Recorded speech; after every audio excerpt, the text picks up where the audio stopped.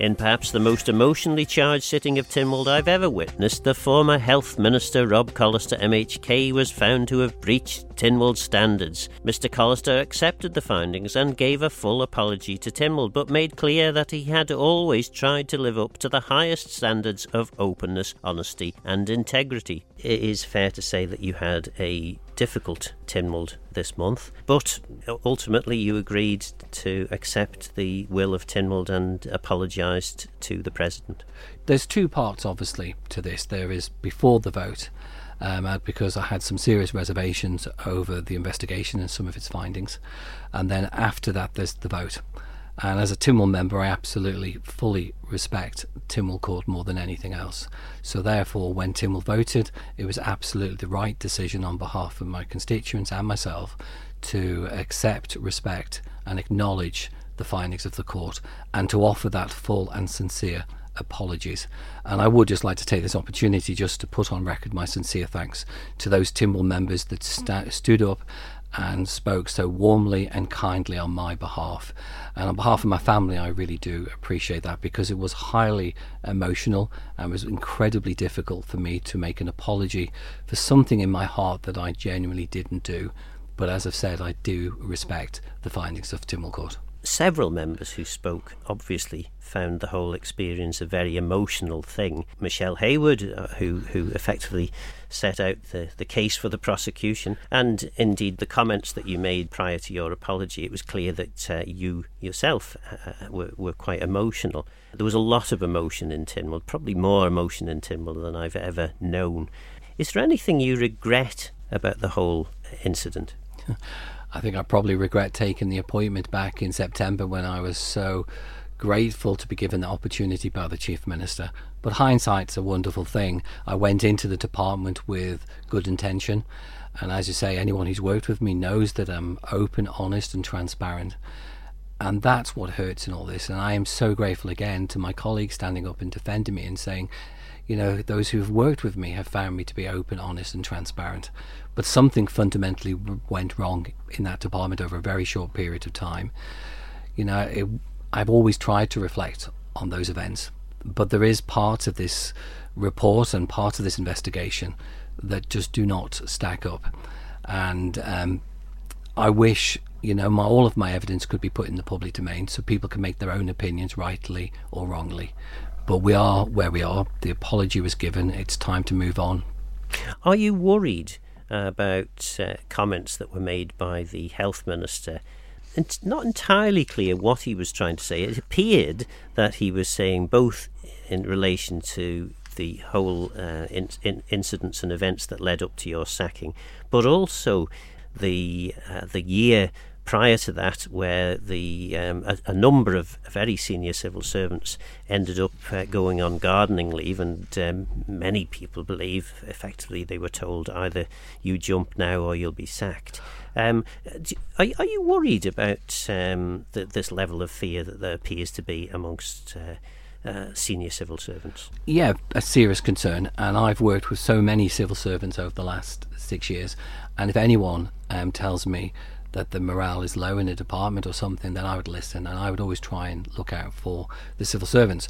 I think one thing that really seriously concerns me about this investigation is one of the comments that's been made against me. It was saying that I engaged in repeated inappropriate comments which undermined the dignity at work of civil servants. Now, I've only been made aware of one comment during the investigation, which is the one that I'm going to the gallows. If I'm going to the gallows over this, then I'll bring my friends with me, which may or may not have been said in a private meeting between senior civil servants and myself. But to me, it has never been put in the context in which it was delivered, if it was said. But it does also raise serious questions, because I don't know if there's other allegations being made or comments made during the investigation, because I've not seen them. So I'm having to defend myself. You've not seen the allegation? I've not, other than the one that's been put into the investigation report. So I've not seen any details on any other allegation or comments, but I believe there has been others. What friends were you referring to? Were you referring to senior civil servants? No, it was around a political decision that was made. It had no connection with operational or civil servants. So I don't understand how a civil servant can take this this comment out of context and say it's inappropriate. Now, again, if that comment was inappropriate, and I'll let the audience decide if they feel it is appropriate or inappropriate, there is a document called the Fairness at Work Policy and Guidance Document from 2015. Now, this document is the government's commitment to provide a working environment in which employees are treated fairly and with dignity and with respect, and I fully appreciate that document. Now, I would expect all civil servants to be aware of that document. Now, what's more important is this document also sets out the procedure for dealing with inappropriate and unacceptable behaviour. So stage 1 of that document is to explain in person and in writing that someone's behaviour is unacceptable. Thereafter, it is to seek help, and if it's not resolved, is to make a formal complaint. But if civil servants are too scared, and the implication is they were scared of you as minister, can they possibly follow that procedure? I think they have to, and I cannot believe in the circumstances. Who does the complaint go to? It doesn't go to the minister. Well, if it's below the chief executive, it would go to the chief executive. The chief executive would have a word with me, and all I have at the moment is that one comment: if I'm going to the gallows, I'm going to take my friends with me. Now, again, I don't know if that's appropriate or inappropriate without putting it in the context. Now, I would have expected this procedure to be followed. Now, none of these procedures have been followed, and I think it's worth mentioning none of these allegations were made until the investigation, so I had no details of them. And this is quite an important point, that I would have expected this to be raised. We are elected members. We have to challenge decisions. We have to have private conversations with the most senior people in our department, and we need to talk frank about situations when we are facing really difficult situations, which I did 5 days in. Now, if that comment was made, that I do apologise for that. But at the end of the day, it's got to be put in the context in which it was given. But I genuinely believed if that comment was made, I would expect this, and the civil servants didn't like it, then I would expect them to follow the procedure as it's written. But 5 days in, they don't know you. Can you see perhaps why, maybe you needed to be a little less aggressive in terms of some of the language you used? I think it's fair to say it wasn't said aggressively. It was a conversation between myself and a senior member within the department. We were having an overview because he had not been in the department the previous week, and I was given an overview of a very difficult situation we faced and a decision we had to take.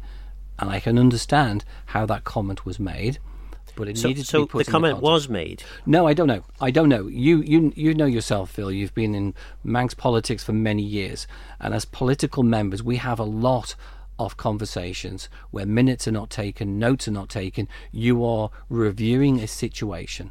Now, if people feel that comment is inappropriate, then I apologise.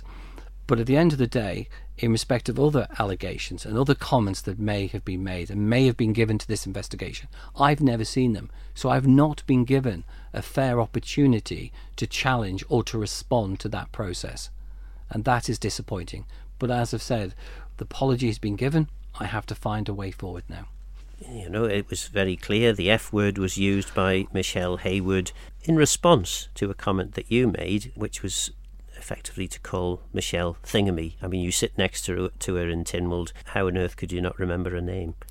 Okay, I think you're absolutely right. I don't think it was appropriate to call her Thingy, but I think, again, it all got to be put into the context of what was happening at the time.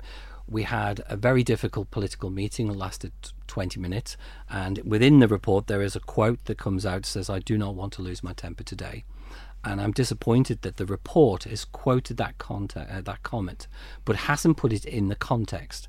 And I will read out the part that's in my actual evidence to the inquiry, because what I actually said is that I will be absolutely honest with the committee when I say at some point during the meeting I did say I do not want to lose my temper, but it was said calmly, quietly and measured, and only said after a considerable period of inappropriate behaviour by the 3 political members. That is what I submitted to the inquiry. Now again, that line has come from my own evidence. But could you not see that might appear threatening Agreed. To your members? Yes, absolutely. In hindsight, I shouldn't have said it. I absolutely agree on that. But again, I submitted that to the inquiry. And I stand by. But it's hard to put in context what actually situation I was facing. And then after that 20-minute really difficult conversation with the political members, we then left that environment. We then went into the boardroom. I have to admit, my head was spinning. I went into the boardroom, which was in the presence of civil servants. There was a question being asked, and I very stupidly called Michelle Hayward thingy, and I said that, and I apologise for saying that, but that was the response I got back. I personally felt it was very unprofessional, and I think Michelle Hayward has apologised. So we have to again draw a line under all of that situation. It's something I will learn from, but I think again it's got to be put in the context around the conversations that were going on at the time. In relation to that context then, you've had experience as chair of the MUA, but no other ministerial experience. Are you prone to bully when you're in any sort of position of power? Is this something you have a reputation for? No, power doesn't go to my head, which is, I think, what you're trying to apply. I try to work with officers. I absolutely hold them to account. And as you say, I've worked under a lot of ministers, and I've worked in a lot of departments. And sometimes I've gone into difficult departments, as I did in the last administration, where no other political member would go in. Not because I found it as a challenge, it's because I respected the minister that was in post and I wanted to support them. And if you take the Department for Enterprise, you've got to remember that I was in that department for 5 years, and I've been in there for a total of 6 years. And I worked with officers. We've had to deal with some incredibly difficult stuff. But you know yourself, again, as an ex-politician yourself, that we have to have difficult conversations on occasions. But most of the time, you are supporting the team. You are part of that team. But you will have incredibly difficult conversations, especially when you know the decisions are going to affect vast amount of people across this island, and you have to make sure that those decisions are tested, and you have to robustly question to make sure that the decision you're coming up with is the right decision, but it's the best decision available at the time. Do you think that robustness, and some might even say a slightly abrasive style that you have, do you think that that can upset people or make people think that perhaps you're trying to bully them? No, I think most of the people who've worked with me would say that I'm a very kind, caring person. I do not go out of my way to upset people, but what I do is I will challenge if something needs to be challenged. That's our role as politically elected members. Our role is to come in, to look at decisions, to do research, and to make sure that the stuff that we're being asked to make those difficult decisions are right.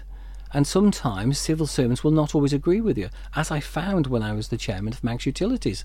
But at the end of the day, I absolutely respected every single civil servant I ever worked with. And again, I just put on record, I'm extremely grateful for the number of civil servants that have contacted me over the last 3 months and actually wished me well. Have you ever had a complaint made against you, either for dishonesty or for bullying? No, I don't think there's ever been an allegation of dishonesty on my part. I think quite the opposite, if I'm being honest, both from ministers, from chief executives, from departments. I'm quite proud of that. Has there ever been an allegation of bullying? There was an incident in one department last administration where there was an incident in the department, and I'll be perfectly honest with you, Phil, I thought the information the civil servant was giving to the minister was incorrect based on my own research, and I questioned it. It got it into quite a heated debate. I then instantly emailed the civil servant to apologise for my behaviour, and I also highlighted the civil servant code of where the rules I felt that individual had broken, and we left the matter there. And as I say, it does happen from time to time, but one occasion in 6 years. As a result of what's happened in Tynwald this month, where does that leave the relationship between ministers and civil servants? I think it's a really good question, and I go back to this fairness at work policy guidance document, because if there is any inappropriate behaviour, I would encourage all civil servants to report it, to log it, to put it in writing, follow the procedure. But I think going forward, I think it's going to be very difficult for ministers. I think ministers now need to be, not just ministers, but also political members, have to be more careful. If they are having private conversations, they do need to question if minutes should be taken, if notes should be taken. I think there is an element of trust now has been lost in this whole process, because what I felt was private discussion between myself and senior executives as we were navigating our way through a difficult situation. Suddenly, 5 weeks later, with no sort of procedure followed, suddenly gets presented to an investigation. Now, we've highlighted one particular comment that's been made, but I have no evidence or no details on those other comments or other allegations have been made. Other people might have seen them, the committee might have seen them, but I've had no right to respond to them. And that, to me, is deeply concerning as an elected member. You would take your friends to the gallows with you. You've explained that was set in a context, and the friends you're referring to were politicians. Maybe I'm putting words into your mouth, that the civil servants in that context must have realised that it was politicians, or they should have done. And this again comes down, civil servants should know their own policies and their own rights and obligations. And again, that fairness in workplace, it clearly says, stage 1 says, if there is something said inappropriate in a meeting, you firstly go and speak to them. And I would expect a civil servant, if it's a low-ranking civil servant, I would expect them to speak to the chief executive. I would expect the chief executive to go into the minister's office and say, well, I've just been made aware of this, just be a little bit careful. I would expect that conversation. None of that conversation happened. If I had some serious concerns about the chief executive, I would be speaking to the chief minister and the chief secretary. But if the chief officer felt that they were being bullied, where do they go? Well, they would go to the chief secretary, and the chief secretary, possibly via the chief minister, I don't know the full process, I would expect them to ring the minister and just say, we've had a conversation with the chief executive, he's made this comment. I would expect that process to be done. What I wouldn't expect is suddenly for all this to come out in an investigation 5 weeks later. Now, again, we have to put all of this into context. As far as I'm aware, I had a very good working relationship with the civil servants throughout my time as the minister. All of this came out during an investigation. Now, I think the one thing it does need to be highlighted is the fact one of the allegations is that I've asked a civil servant to resign. Now, any member of Tynwald who'd been in their role within a couple of weeks should fully understand the process of what they can and can't do. And I think this is really the most important point, Phil. At the end of the day, if a civil servant had actually told me that another member had asked them to resign, firstly, I'd question that. Secondly, I'd go and speak to the member and ask them if they did say it. What I wouldn't do is side automatically with the civil servant. And again, if a civil servant had been told that, I would have expected that civil servant to have reported that to the chief executive and for the chief executive to come to me. Now, again, that allegation has only come out during this investigation. And as I put in my appendix to the investigation, the investigation report at the end, the evidence just does not stack up. So you didn't ask? No, I didn't. There's absolutely no. You've been, again, Phil, you've been a minister, you've been a political member.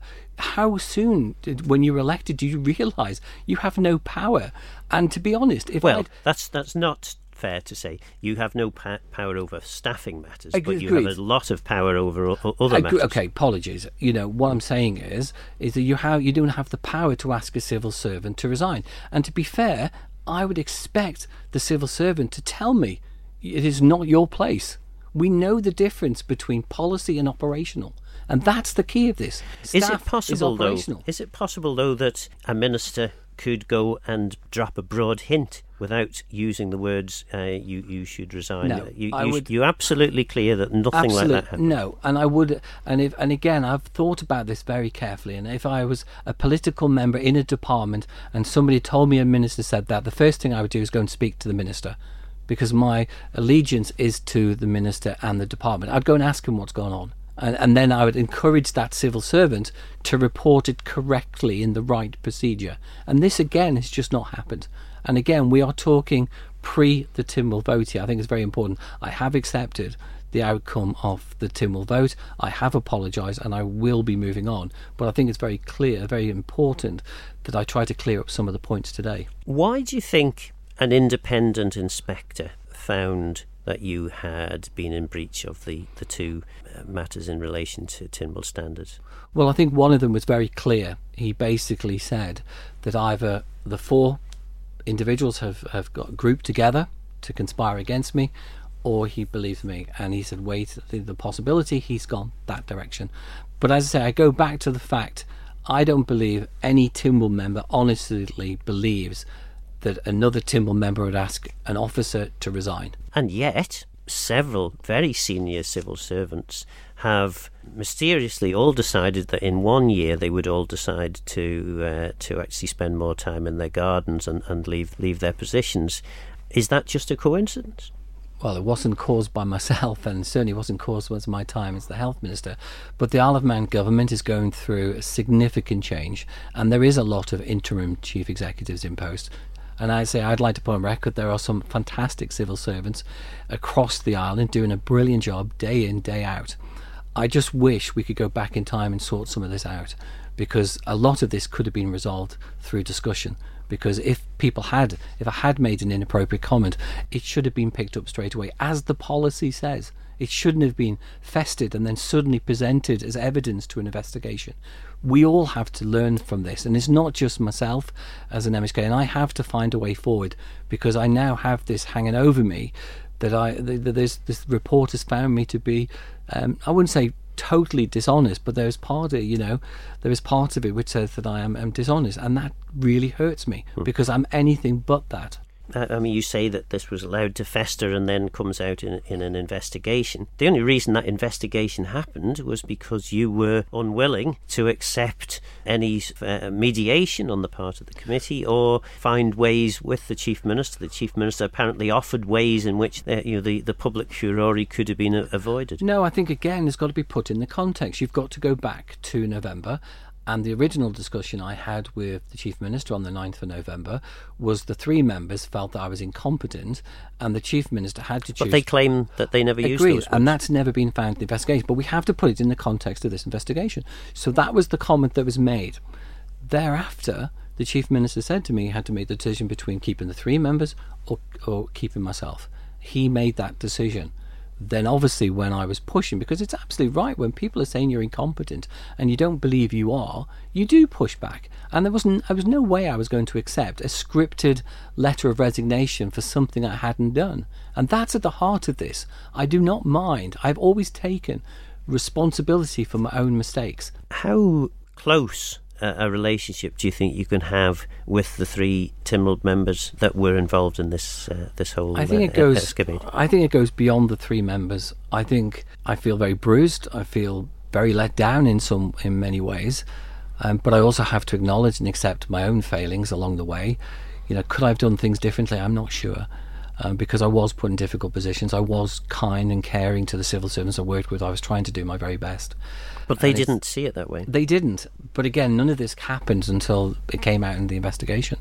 So it's going to take a long time for relationships to be rebuilt, and it's not just with the three members. I think it's going to take a lot of time for relationships amongst a lot of Tynwald members. This has had a serious effect on a lot of Tynwald members, and for me, that I have to apologise for that, because I didn't want anyone to sit in Tynwald Court on Tuesday. I didn't want anyone to see what was unfolding on Tuesday. Especially the committee, my other colleagues, the three members. It was a very difficult and painful situation, all unfolding in front of the public. And as far as I am concerned, once this interview is concluded, then I'm drawing a line under this. I will then try to look forward, and I will be focusing on serving my constituents to the very best of my ability, and continuing to hold people to account for the decisions we're making, and making sure that those decisions are right, for not just for my constituents in Onken, but also for the people of this island. That was former Health Minister Rob Callister, MHK, giving his side of the events that led up to his sacking. Can a line now be drawn under this, as Mr Callister suggests, or will this continue to plague Tynwald and government in the years to come? Don't forget this programme is available as a podcast on Manx Radio's website. For now, though, I'm Phil Gaughan. Goramayo. Thanks for listening.